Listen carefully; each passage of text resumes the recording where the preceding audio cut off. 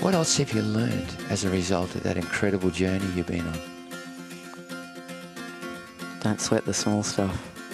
What's that mean? I know what it means as a phrase, but what do you mean by that? What do you mean when you say that to us? There's a lot worse things in life that can happen to oneself than, the loss of a lifestyle, or whether it be money or things, materialistic things. You don't need it. Yeah. Well, he was a little bit of I think I said to you earlier, a bit of an emotional cripple. Right, yeah. He found it very difficult to let you know that he loved you. Yeah, yeah. He struggled with that, Yeah. It wasn't until he got dementia that he became a much softer person. Wow, isn't that interesting?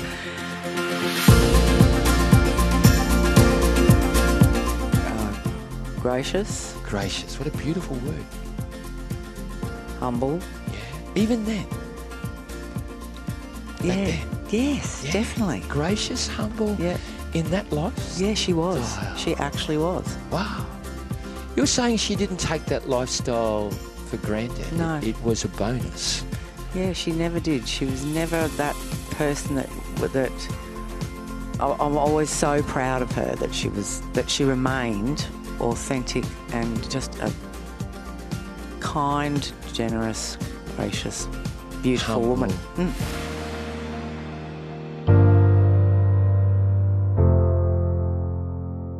Hey, yes, welcome. You just joined a journey with Bernie.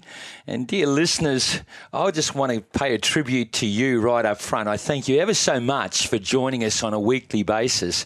Got some really good news, we're hitting 3,000 listeners per episode. And this is episode number 31. So the podcast is gaining some wonderful traction.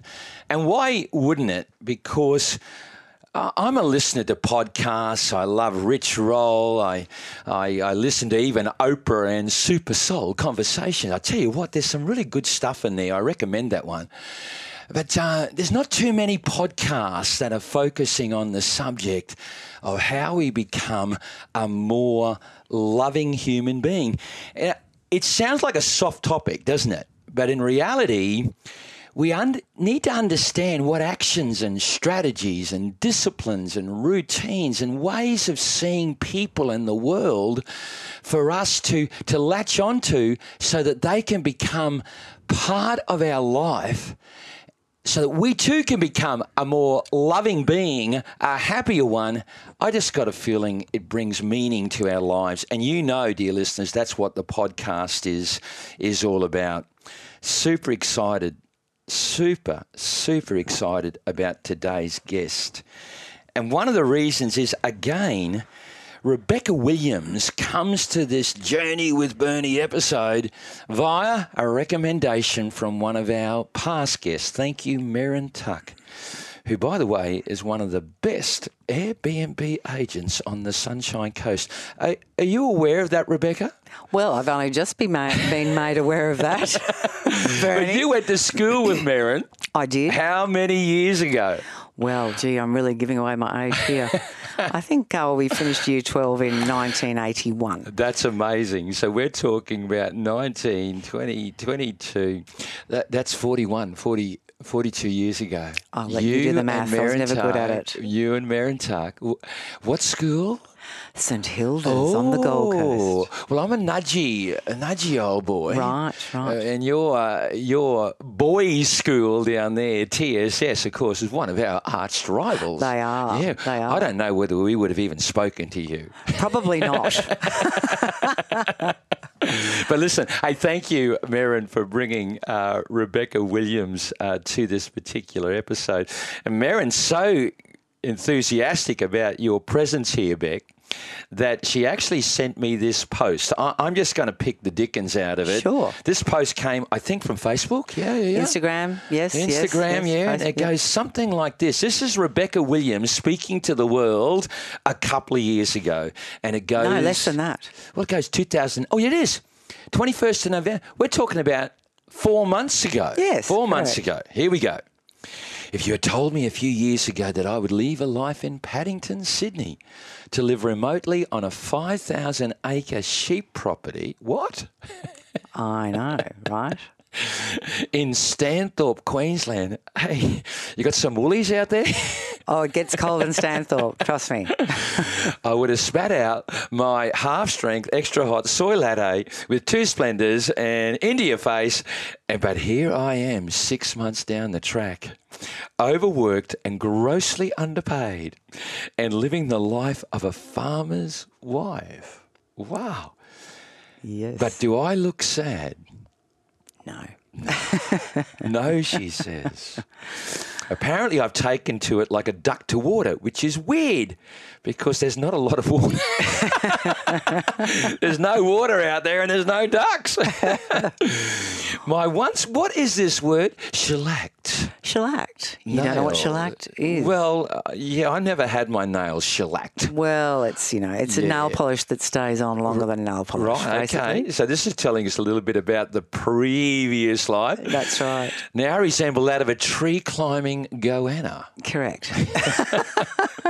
I've traded my... What? Who has 250 pretty dresses? Easily. Huh? Easily. For worn-out jeans, denim shorts and tattered tees and sweatshirts.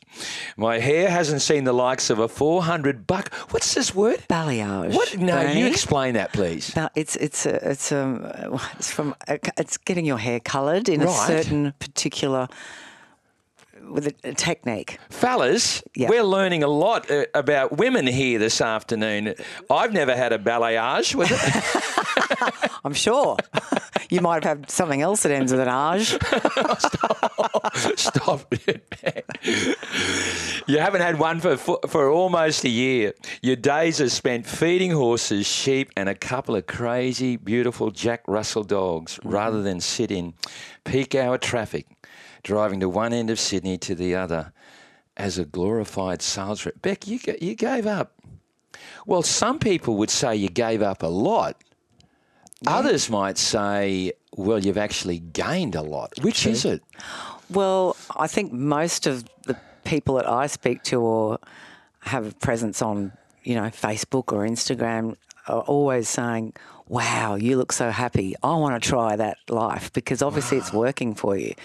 And, of course you can make your life look anything you want it to look like on such platforms as Facebook and Instagram. Social media, yeah. But it is pretty true to how I live my life out there, except I don't always run around with makeup and shellacked nails, Yeah. So, on that note, do you think a lot of people through social media love glorifying their life? There's a lot of over-glorification. Most definitely.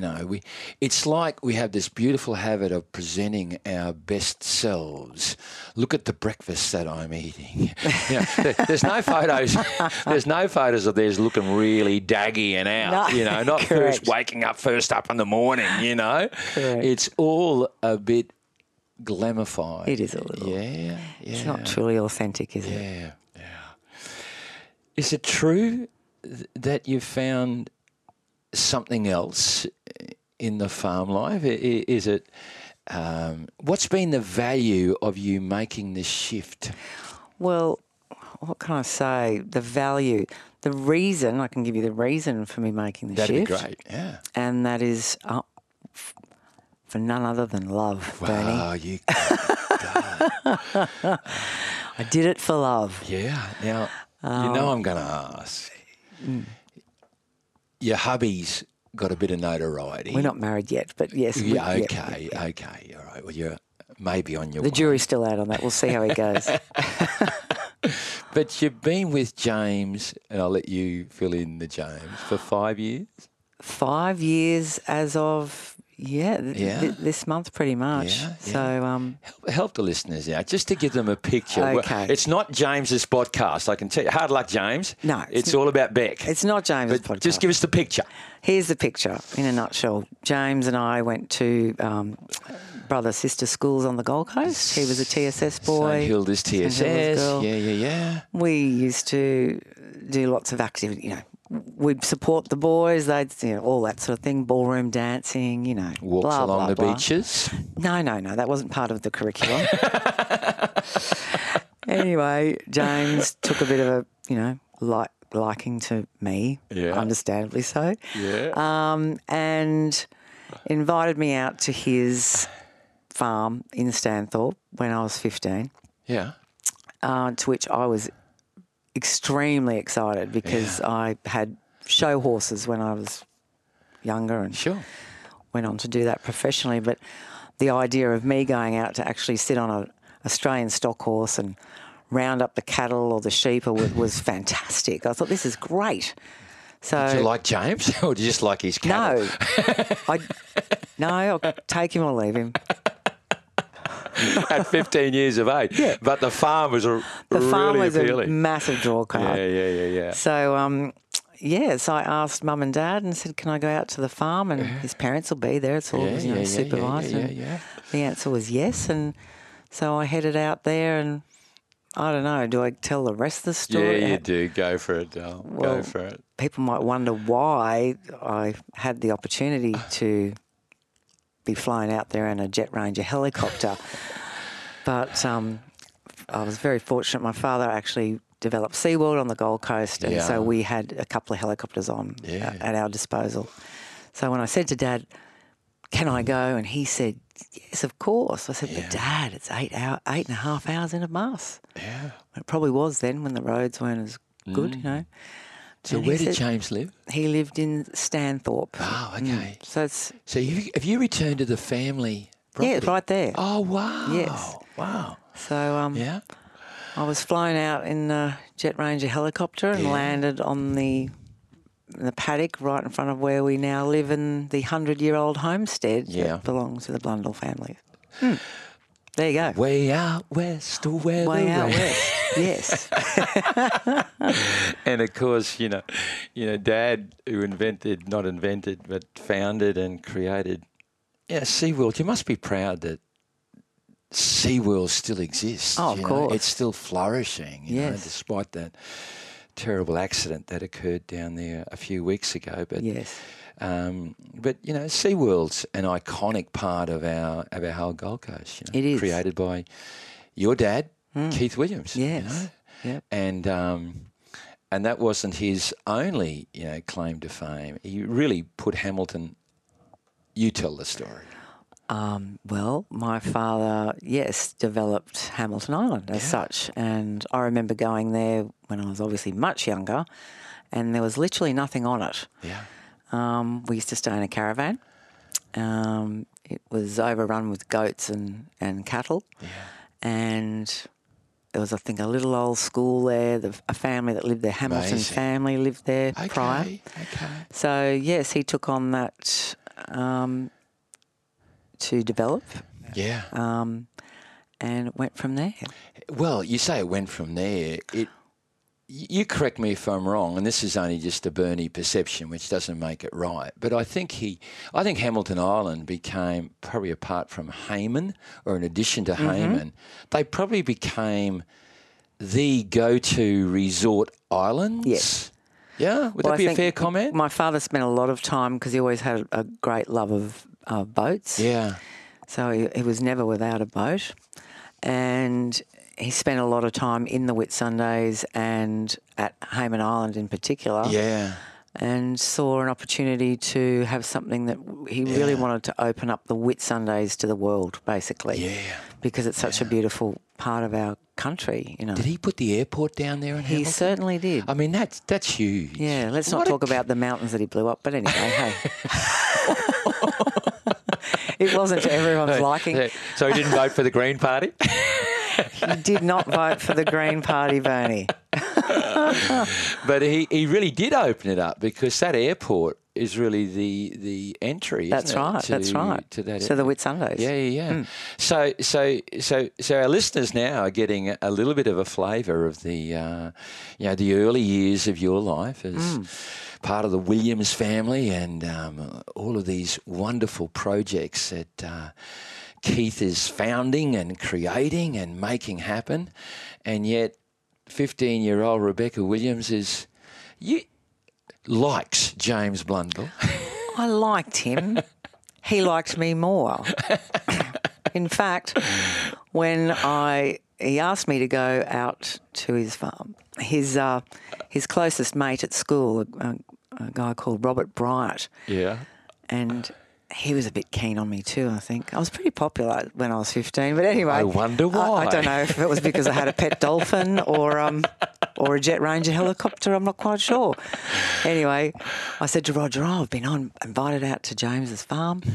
He said, oh, really? I said, yeah, I'm going out in the helicopter. He said, oh, he invited me too. I said, great, come with me. And as the helicopter landed in the paddock in front of the house, and I stepped out, and then Roger stepped out, and James said, Roger, what are you doing here, mate? He goes, you said I could come any time. And did he stay? Yeah, he stayed for a week or two. James was really happy about that. He was so excited. And they constantly tried to outdo each other and make fools of each other. And boys will be boys. That's right. Yeah. So let's not lose touch with the today, you know what I mean, literally this Friday. But I mean, today in the last 5 years. How did you get back out to Stanthorpe? With James Blundell as your partner in life. How did you move in that direction? How did that happen? Well, out of the blue, I got a phone call. It was just after my birthday, same time 5 years ago to today. Wow. And happy anniversary of sorts. Yeah, that's right. And, out of the blue, there's this message. I didn't answer the call. And he says, James Blundell. I was like, wow. Okay. Ghost from the past. Of course I knew that he had gone on to become very successful in the country music scene and, made his way over to Nashville and was quite a, bit of a sex symbol. We may have to cut that out, folks. We'll ask James's permission, eh? Yeah. Oh, I think he'd be pretty happy about it. He was voted, sexiest man alive in some magazine. Was he? Yeah, Wow. Back in the day. Yeah. But my mother always she loved him when we were younger. She said, oh, that James, he's so lovely. And he used to bring out the guitar and we'd go, yawn. Yawn, here comes James with the guitar again. But, so I was well aware of how he'd advanced in his career and done very well. But getting back to the subject at hand, and that he called me out of the blue. Yeah. He was doing a gig, so he still performs, up in Cairns, and there was a woman there that is a close acquaintance, and she said, "You know Becky Williams, don't you?" Yeah. He said, "Oh, love of my life, unrequited love." And she said, "Well, are you single?" He said, "Well, actually, I am for the first time in a long time because James had a habit of meeting women and marrying them." But so she said, "Well, I'm going to get Becky's number and you got to give her a call." Yeah. And he did. Yeah. And that was it. Wow. Mm. So now you've obviously become great mates. Of course. Partners in life, Yeah. Well, seeing James again for the first time in 37 years was like an old friend, and you feel completely at ease that, you spent childhood years together. And it sort of doesn't, it binds you for... Yeah. Entertain us. In that 37 years, did you ever give James Blundell another thought? Was there a little bit of heartstring, still attached? Well, in the 37 years? Look, you better be careful how you answer. Yes, okay. Basically, I found out, it's a few years ago now, but not at the time.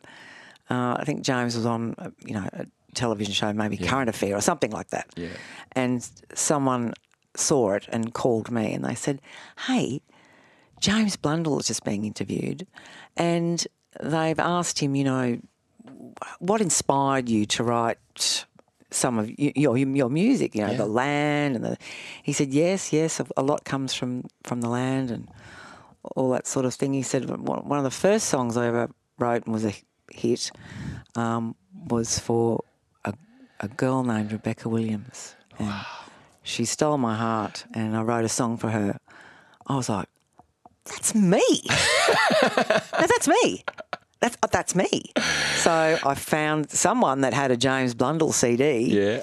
And, you could pull out the insert and the lyrics were all there. Yeah.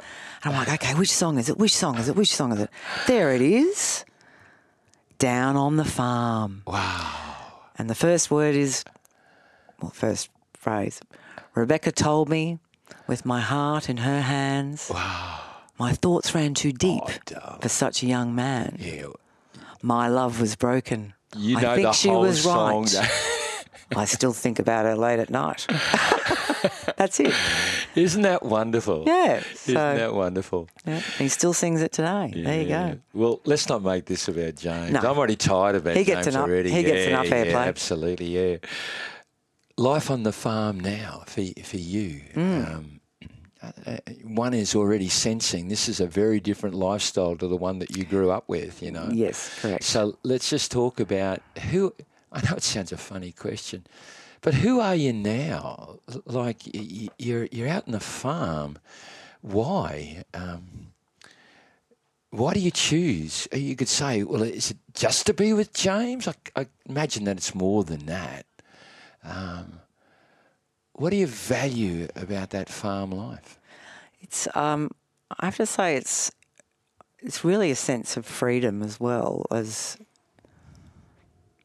living in a city like such as Sydney for 20 years of my life. And it's great and it's convenient and it's fantastic when you want to go out and socialise, restaurants and clubs or whatever. But you're talking Sydney there, yes, aren't you? but I'd really outgrown it and honestly wasn't utilising the city to its best. Yeah. I didn't really go out much, or I was happy just doing my job and coming home and relaxing. So when I first started going out to James's farm, I think the longest time I spent there was during COVID, and I just loved it. Yeah, I absolutely loved it. What did you love about it? Well, what did it mean to you? What did it mean to me? Yeah. Well, there is that sense of freedom and serenity and just like a calm and a definitely calming and a peace. Definitely. Can I throw in the word? Is there an unclutteredness? Yes. Although there was a lot of clutter when I got there, Bernie. Country people seem to like to hoard things. Right. So I've spent much of my time uncluttering. Yeah. And has that been fun? I know it sounds a funny word. Well, it gives you a great sense of satisfaction. The house that we're living in now is almost 100 years old. Wow. And James's father was there until just 2 years ago when he passed. Yeah. It wasn't in the best condition, let me tell you. Yeah.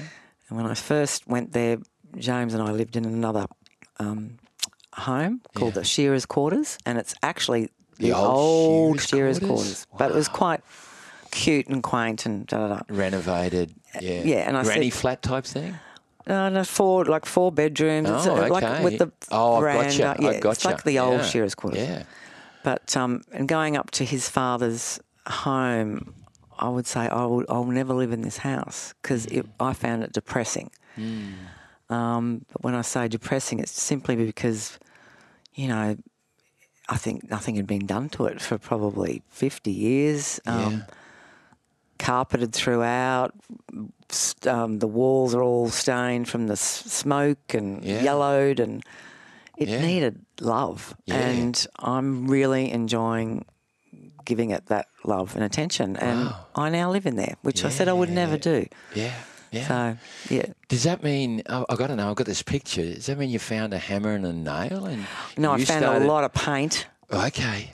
A lot of paint. And I ripped up a lot of carpet to find stunning hardwood floorboards. Yeah. Why they have them covered up, I'm not quite sure. Yeah. But that's just the way it was. Yeah, I could just imagine those beautiful old homesteady. Yeah, it's beautiful. Yeah, those veranda that runs woods.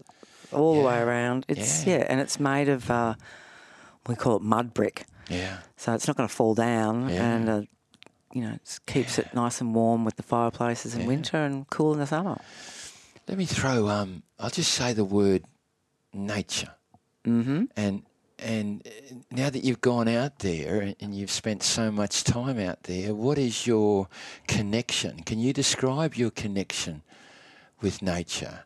Is it different to what it was in your first 10, 20, 30, 40 years of life? You know, I've got you basically on the Gold Coast and in Sydney, and you're living an entrepreneur. You're the daughter of an entrepreneurial life, you know. Now you're a farmer's life out there. Nature. Well, when you say nature, I've always had, a great love for animals. So my first pet was a dolphin, but we don't get many of them out in these parts. But anyway, I've always connected with animals as such, and had horses for a lot of my younger years. So I was often out in the country. You had your own horse when you were young? Yes. Yeah. Or horses? Many. Yeah. Yeah, yes. Yeah. Do you have a favourite? Oh, well, yeah. Name? His name was, his show name was Tournament. Right. But his stable name was Lucky. And were you the rider, equestrian rider? Yes. So I used to compete nationally at all the royal shows. Yeah. How'd you go? Very well. Yeah, like winners? Front cover of the Horse magazine, Bernie. Whoa. Yeah. So, no, I did very well. And that was my life for quite a few years. Yeah. Yeah. So out there on the farm, what animals are you connecting with out there? Well, all of them, really. I mean, we've got some great crazy Jack Russells. We've got I've got my own horse that I'm working on to get back into the competitive scene. Good. Sheep, so we run sheep there. We've just had a great connection with a ewe that we called Eunice. And she passed away last week, and I don't think I've ever cried so much. Is that right? Yeah, she was quite exceptional. Yeah. I know. So what made her so exceptional, or what was the connection like that made it such an emotional experience when she passed? Because she was such a character. And James said to me, he said, you just don't get sheep like this. Like she was a character. Yeah. She was exceptional. We loved her. Yeah. We got her off. She was actually bred on the property when she was a potty lamb. Yeah. And she was given to some friends of James, and they reared her. But then she didn't think she was a sheep, so she was always breaking into the house and eating stuff. And they said, "Look, you've got to take this sheep back because she's driving us mad. Right. We'll kill her." Yeah. James said, "No, we'll take her back," and we just fell in love with her. Yeah, yeah. I think you've met me enough in the lunch prior to this, and now to know I'm an inquisitive bugger. You know. So the next question, I'm just trying to understand what is the potential of relationship between human and animals. What can animals teach us? A lot. Can you nail it, Bud? Open it up for us. What do they teach us? What do you learn from your relationship with all those beautiful horses and Eunice and the Jack Russells? Well, of course, animals are not judgmental. Yeah. They will be loyal. I'm talking probably more about dogs in this case because they're quite different personalities to horses. Or Eunice was quite judgmental. Eunice could be a little bit judgmental. Especially if you didn't have a handful of corn chips. Is that right? That's right. But, yeah, look, they're accepting of who they don't care what you look like. Well, they just want to be loved. Yeah. And they're loyal. And fed. And fed. But, Yeah. but dogs will, you know, have you had dogs before, Bernie? Yeah, I have. Yeah, I have. Yeah. They're, you know, quite exceptional, I think. Yeah. Yeah, humans, I think, are the race that Yeah. really can be disappointing. Could you say, for example, that through your connection with animals, can they actually make you less judgmental? I'm trying to work out the degree of connection. Is it animal and human separate, or is there such a connection that they're actually a teacher to us? Well, I think they are a teacher to us. Yeah. Do you? Yeah, I suspect there is great connectedness between us and all life. And even the trees and the plants and the flowers, the fruits and the nuts and the veggies. There is no separateness. I think if we cleared away our crap, the stuff that distracts us, and we allow it to intervene, and if we cleared away all that, I think it leaves us in an uncluttered, you mentioned the word before, peace, calming, loving state, where we actually recognise that we're connected in some way, perhaps with all people, all living things. But spiritual, that one. Yes. You feel that? Yes. Yeah. Like I asked you once before, define spiritual.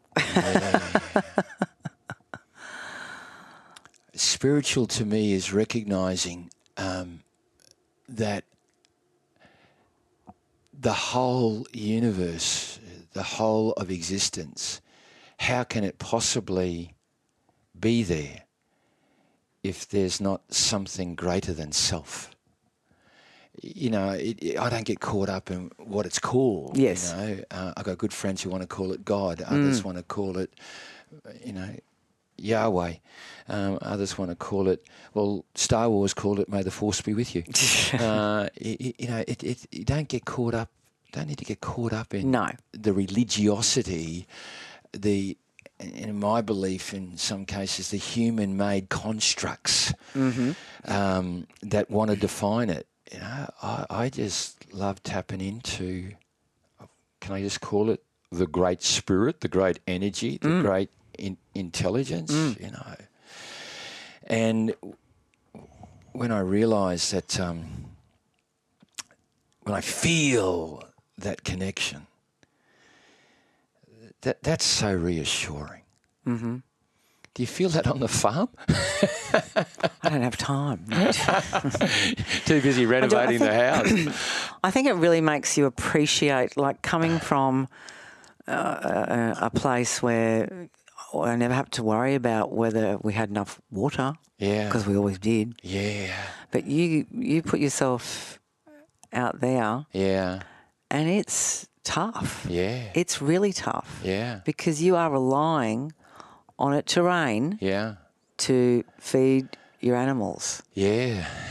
And it's a pretty sad state when that doesn't happen. Sure, yeah. So you really do appreciate things that you really don't even think about when you're living in a city situation, or it's like, am I ever going to run out of water? No.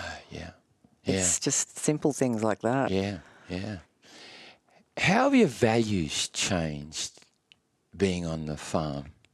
Like, if you think about, again, the first 10, 20, 30, 40 years, there's so much entrepreneurialism going on in your house, maybe dad's so darn busy, he's hardly ever there, you're living on the Gold Coast, it's a bit of a high life, and then here you are, wind the clock on a number of years later, and you're living on the farm. Does that create a different value set? Do you become... Well, I think so, because I sort of, how do I say this? I never thought I would have to worry about money or a certain lifestyle or any of that sort of thing. Yeah. But as it turned out, I did. Yeah. But now being out there on the farm, I suppose you know, it's... Are you less attached to money? Yes, Are you probably less attached. Because but it doesn't mean you can't value it and value what it can give you and the experiences that it can buy for you. Yeah. Like I value money because it can take me to Nepal in the Himalayas. Yes, and walk with the Sherpa in the spirit of Buddhism. Mm-hmm. I call that the Holy Trinity. It's a pretty powerful spiritual experience. Yes. And without a few dollars in the bank, you can't have those. That's right. Experiences. Correct. But I'd like to think that I'm not committed to nor driven by it. No. Yeah. Is that... I didn't want to put words in your mouth. Look, but can you relate to that? Yeah, I can. And the thing is, it's all very well to say that money doesn't make you happy, but I don't think it's going to make me sad. However, it's a means to, there's so much I would love to do to this house and make it a real home, and it requires. I'm doing it as best as I can. Yeah. What I can do, and then So. Yeah, but what I'm hearing there is the real attachment there is to creating the home. Well, I want to create a home that I want to be in. Yeah. Yeah. Because a home is a metaphor for love. That's right. That's right. Yeah. So the value there is under the banner or title of home. The value is there is creating love. Yeah. Just that sometimes some of our creations in the way that the love is expressed is, may require a few dollars. But it doesn't mean that you're driven by it. No. It would just make it a little bit easier.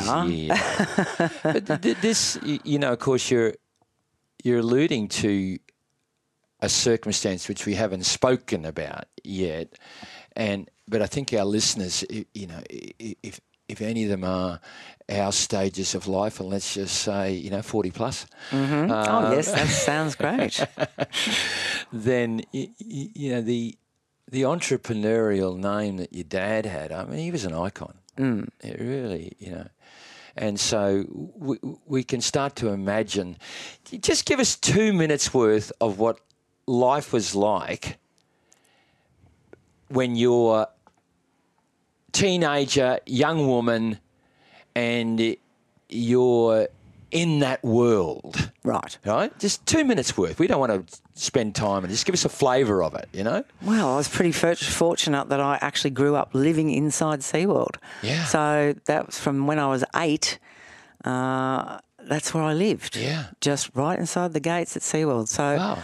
So that was where the house was? Yes. Literally. It was meant to be the caretaker's house, but we ended up living there for much to Mum's dismay, a long time. Yeah, right. So I had a fantastic childhood. Yeah. Fantastic. I mean, I couldn't have wanted for more because I was surrounded by, people and the staff and the water ski show and the dolphins. Yeah. And, it was pretty amazing. I think I even got to bring my pony to Seaworld because Christmas Day was the best day at Seaworld because it was closed. Yeah. So we had the run of the place. Wow. You brought all your friends in then. Yeah, well, sometimes I did. And I brought my pony because I said to Dad, I want to ride the pony around Seaworld.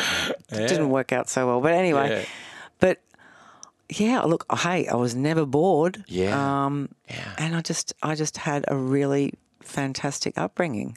But I imagine a lot of things were got for you. You know, I mean, money can buy some lovely dresses and, Yes. you know, all sorts of trimmings, Yes, you know, yes. etc. So I assume that was part of your teenage young woman life. Yes. Yeah, Yes. yeah, Yeah, yeah, of yeah, course. yeah. But I mean, in saying that, I think I mentioned before, I have worked from a very young age. Yeah. So my dad would, he was a hard taskmaster. Yeah. And he pretty much said, right, okay, you're going to work school holidays. He put you in the ski show, and Okay.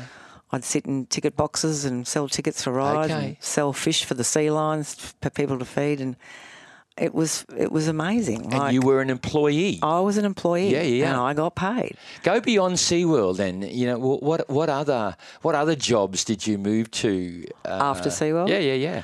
After Seaworld, I ended up with my own equestrian centre. Wow. So I was very privileged that that's something that was afforded to me But you know, my father always said, you have to be serious about this stuff and prove that it's not just a flash in the pan, basically.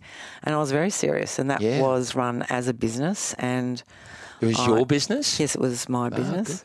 I had a bit of help because I was only from 18, 19. Wow. But I worked my butt off. Yeah. Because when you've got animals, it's all about the animals, and they get fed before you do, and they get looked after. And I would have been up every morning at 5 o'clock cleaning out stables and feeding and watering and all that sort of thing. Yeah. So it teaches you a really good sense of responsibility, and I think I think every child should have that experience of having to look after something other than themselves. Yeah, but I'm assuming that sort of like the capital investment in making the equestrian, you know, was afforded to you by your family's good fortunes. But you became the businesswoman. It was your business. You had to make that business work. Of course, and generate the cash flows, with et cetera, the help et cetera. of course. Yeah. And after the equestrian, or how long did you sell the equestrian? How did it go? We did end up, because I decided at the ripe old age of 22. 3 years later, but I had horses for it. That. I suffered a broken heart, and I thought I needed to go and see the world, and I applied for a job as international flight attendant with Qantas. And how long did that last? 12 years. Wow. Yeah. So I moved to the big city of Sydney at 22, and I've never felt so free and amazing. I really wanted to do something for myself. I could have quite easily slotted into my father's business, but I wanted to do my own thing. Yeah. And just off the top of your head, some of the highlights of the world that you visited, you know, through Qantas. I know you're only in a city for a night or two, but there must have been a couple of experiences where you just went like, wow. I see, Bernie, I was back in the day when we used to get a week off at a time in places like Tahiti, Rome, Greece, because the flights. 2 highlights. Well, I'm just saying, there was not just an overnight. Yeah. That's today. Yeah. Back in the days when I was working for Qantas, it was quite a lifestyle. Yeah. It was amazing. Yeah. When you say pick 2 places... one that comes readily to mind. You go like, oh, wow, I wish I could go back there again tomorrow. Well, I have to say the Greek islands. Why? Well, I love the beach and the ocean and all that. I love that sort of lifestyle. Now I'm living on a farm with no water. But anyway.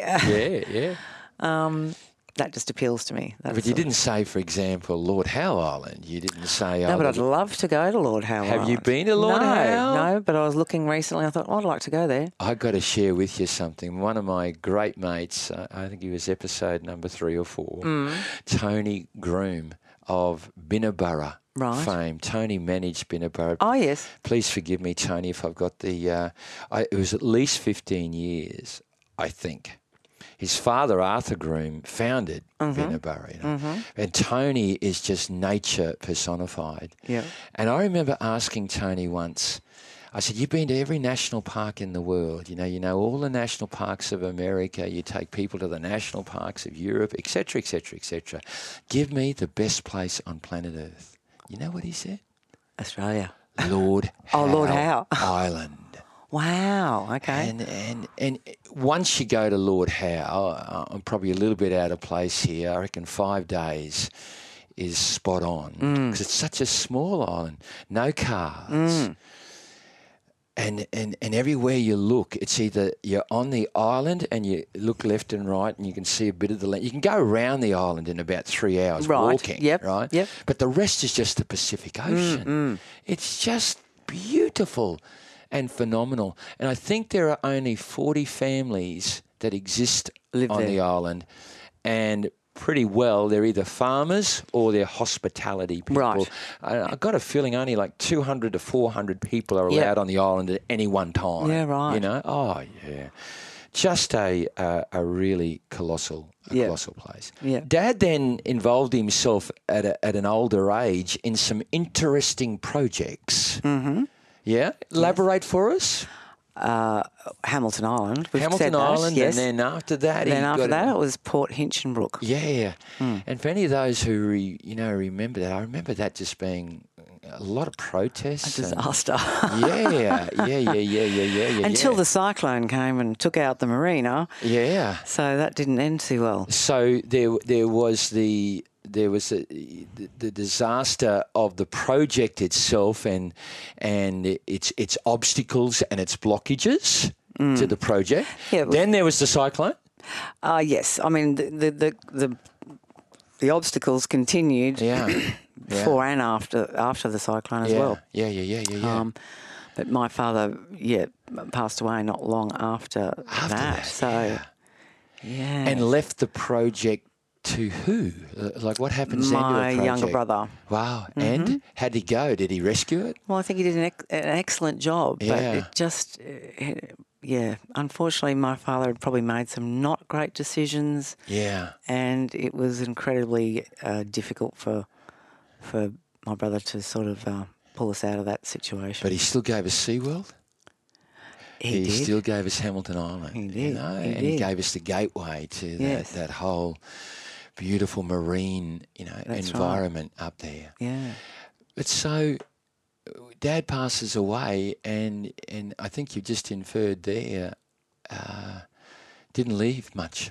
Didn't leave much. Yeah. And I mean, he would never have meant to do that. Yeah. He suffered dementia prior to passing away, but I have to say, someone like him, he's, there's a lot of ego with someone like that, and I think sometimes they think they're invincible. Yeah. And that's not going to happen. Yeah. Or not going to happen so soon or in life or whatever. So he really never put anything in place in case that happened. Yeah, there was which not much crazy. contingency. No. It was all attack, go forward, I mean, on paper and whatever, we should have been completely fine. For the rest of your lives. Forever. Yeah. With the demise of the whole Port Hinchinbrook scenario, I don't really know much about it. My brother, took care of that. It was a disaster. Beck, a woman should always be allowed to give a plus or minus, but at what age are you, plus or minus please, when Dad passes and you discover that there ain't too much money in the bank? I was 58,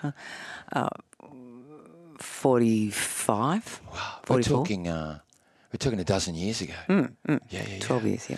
So let's understand this. Like, up until a dozen years ago, maybe go back a little bit further than that, up to 15 years ago, there's the Williams Empire. Yes. Is basically part of your foundation. And then over a short period of time, you wake up one day and it's more than just a wake up on a day, isn't it? But you become aware that empire just ain't there. No, correct. Yeah. Put it this way, we didn't even have a funeral because we really actually couldn't afford it.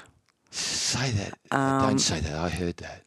I was going to say that one more time. I think that's phenomenal. Yeah, so we didn't have a funeral for Dad because we really couldn't afford it. And I remember Mum going to see the people at the funeral home, and we were going to get him cremated. Yeah. And she said, they're saying that we really should have a service, even if it's just for the family, and, the coffin should be... I said, Mum,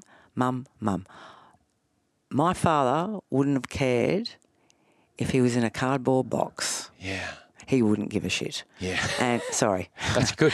And that's what's going to happen. Yeah. He wanted to be cremated. Yeah. He wants his ashes spread out off Hamilton Island and at the Spit at Main Beach. Yeah. And he didn't care about that, Mum. So honestly, I think the whole funeral thing, yes. So was there a service? We ended up, a very dear friend paid for a memorial service, which, there was probably 1,000 people that came to that. Oh, okay. But prior to that happening, there wasn't going to be anything. Yeah. But of course, a lot of people were like, well, we want to pay our respects, or we want, Yeah. But that turned out to be, it was a really amazing thing. It was a celebration, and it was... So it should have been. Yeah. Yeah. The one thing in this discussion we've left out is who's Mum in all this? Mum, well, she's amazing.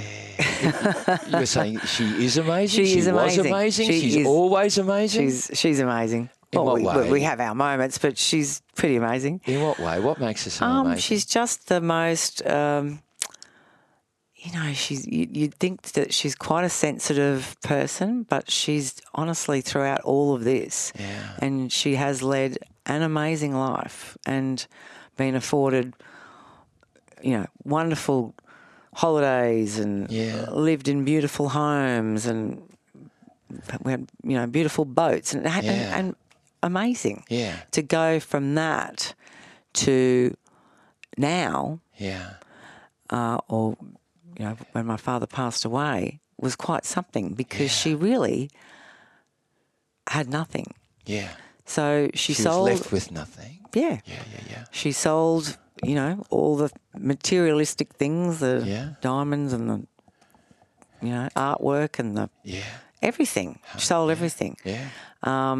And, we had to put her into a rental property, and then we had to come up for the money for that each week, which was always been a struggle and still is, to be quite honest. So that's the thing that worried me the most, because I thought, you know what, Becky, you can get on with it, and you can do something.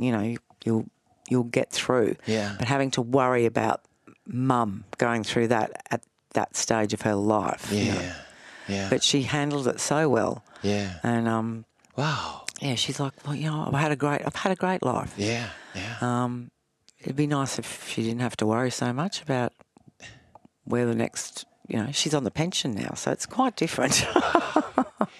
Beck,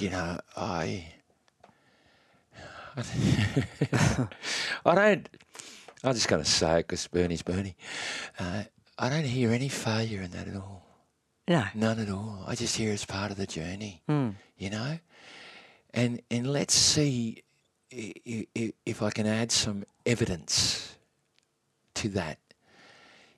Give me, as you think of Mum when you were a young girl, let's say, 16, 17, 18, you're leaving St Hilda's, you're becoming a young woman, that part of your life. Give me 3 words. I don't want a 4th word. I want 3 words that described your mother. What did you see in your mother back then? 3 words. Gracious. Gracious. What a beautiful word. Humble. Yeah. Even then. Back then. Yes, definitely. Gracious, humble. Yeah. In that life. Yeah, she was. Oh. She actually was. Wow. You're saying she didn't take that lifestyle for granted. No. It was a bonus. Yeah, she never did. She was never that person that I'm always so proud of her that she remained authentic and just a kind, generous, gracious, beautiful Humble. woman. And that's who she was back then. Yeah, she really was. She never got above herself, never. And yet so many people would in that. Yeah, in that situation, that circumstances. Wind the clock on to now. Mum is in her 80s. And she is still the same.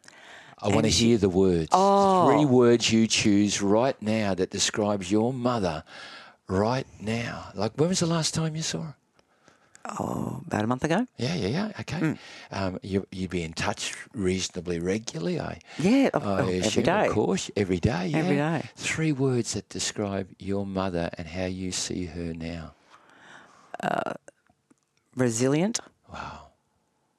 It's hard to come up with words on the spot like this, Barney. Don't think too much. Let the heart sing, Dale. Happy. Happy? She's always happy, yeah. She's happy? Like 12 years ago, she looking at lots and lots of zeros in her bank. I know. Now there's nothing. I know. And you're saying she's happy? But she's still, she was. I mean, she was happy then, of course. Yeah. But what I'm saying is she leads a happy life and she has a lot of great friends and she's always having a laugh and having a nice time, which is fantastic. What more could you want? I mean... Yeah. What if your dad still exists in you today? What of him is still alive in Rebecca Williams today? Work ethic. Yeah. Tough. You're tough. I think so. Yeah. You're resilient. Yes. Yeah. I know I might be a bit bold here. What of your dad are you glad's not part of you? No, so that's not about your dad. This is more about you, right? About you. What of you is not part of your dad? Apart from being female and feminine, you know? Well, he was a little bit of I think I said to you earlier, a bit of an emotional cripple. Right, yeah. He found it very difficult to let you know that he loved you. Yeah. He struggled with that, you know. Yeah. It wasn't until he got dementia that he became a much softer person. Wow, isn't that interesting? Have you got an explanation of that? Well, I just suppose. I mean, I don't know. I was always mildly terrified of my father, but not terrified in the way that he was going to, give me a smack or anything. But he had such high expectations. Yeah. He was a hard taskmaster. Yeah. And, you get up in the morning and you get ready, you shower, you get ready for the day and you go and exercise or you do this. And he was hard. Yeah. I'll never forget one of the things I'll always wash my own car because he said to me once, Becky, if you can afford to go and pay someone else to wash your car, then you can afford to never ask me for another $1.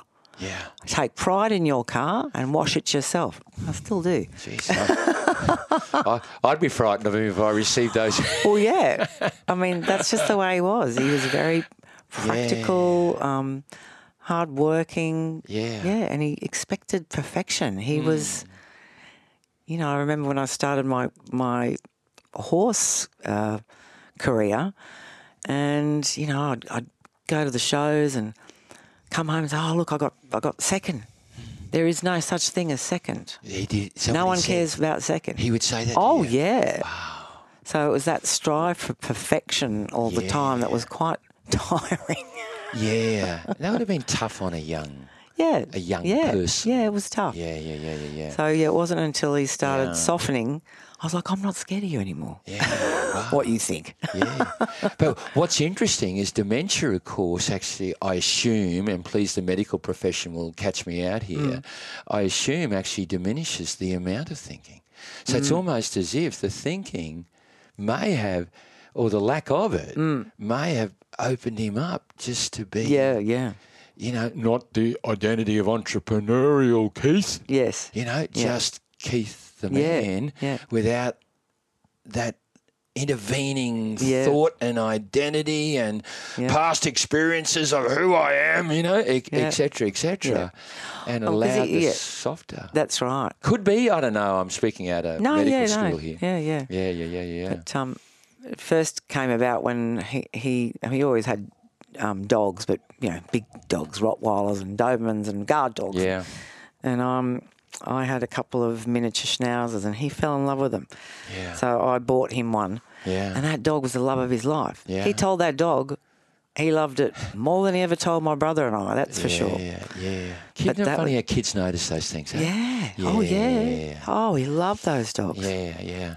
Has the effect of that, does that make you more aware of you personally being a little bit more emotively expressive? And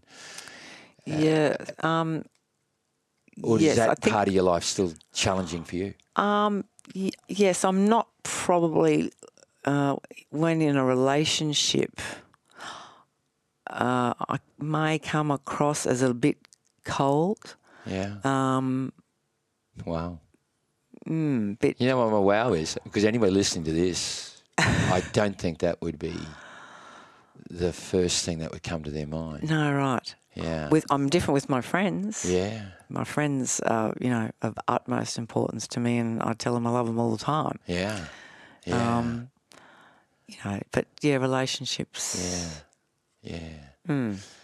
Except the one on the farm. Yeah. I love him. I tell him that.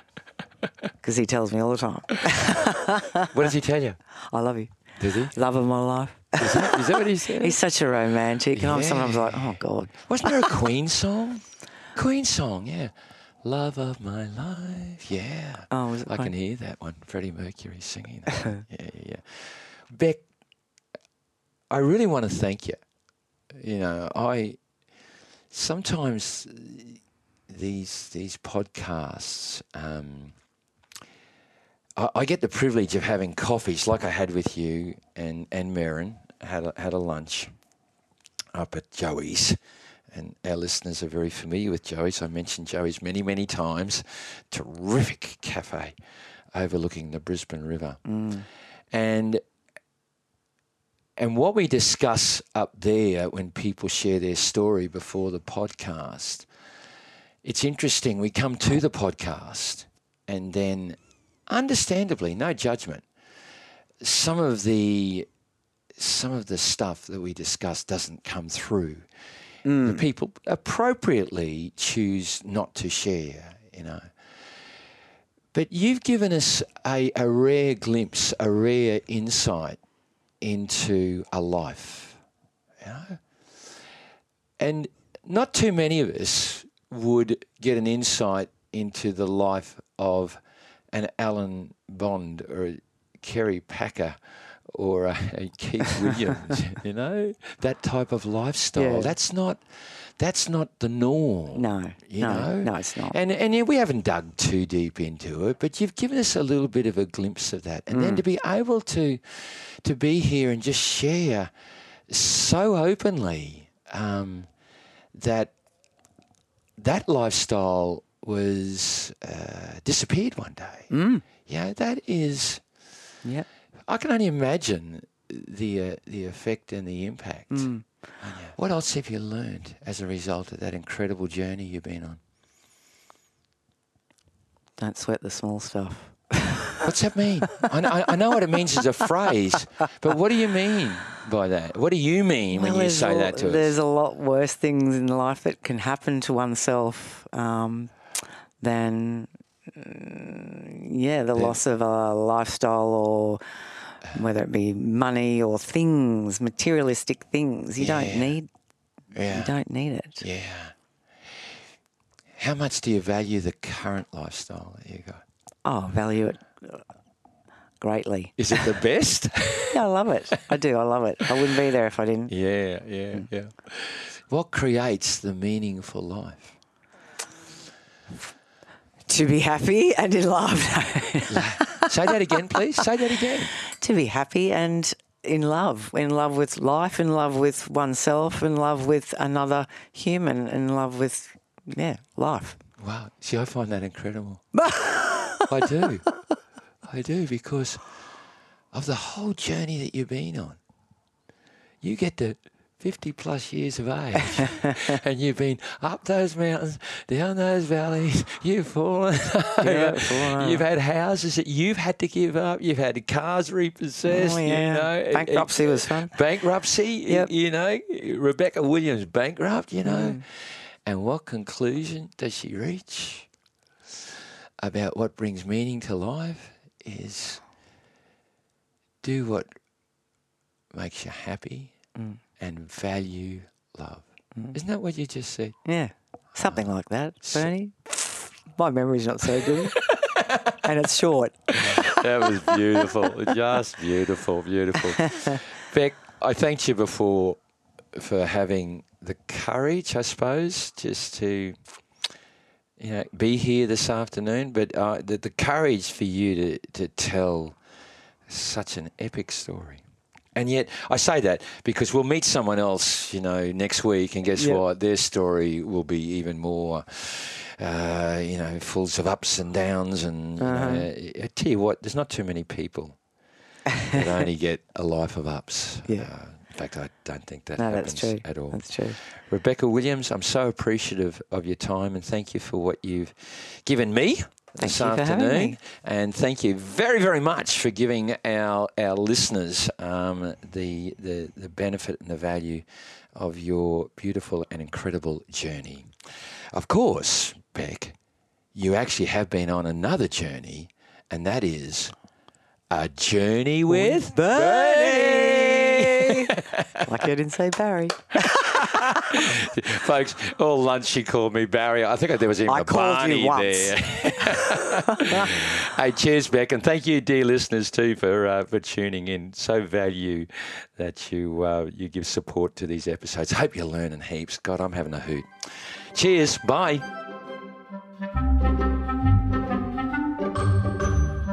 Hey, I do hope you enjoyed today's episode of A Journey with Bernie. Dear people, I loved it. I just love the continuous learning journey that our dear guests offer each and every one of us. Of course, you may be after contact and connection details or references to books or other podcasts or educational sources that we talked about. They're all in the podcast notes. Do go there, folks. Now, there are some of you that have rung me about joining our forthcoming trips to Nepal. We're leaving April the 6th and September the 22nd. Imagine you and I walking to Everest Base Camp, even discussing some of the content of these episodes. You do have another opportunity, and that's that beautiful, iconic pathway to Gokyo Lakes via Ronjo Pass or Sholar Pass. Imagine being in the presence of the mighty Himalayas. It'd be so great to have you on board. Just give us a call. +61, that's the Australian code, followed by my mobile number 412 982 444. Why? Because we've just got to embrace this journey called life. Enjoy it, dear people, and just remember,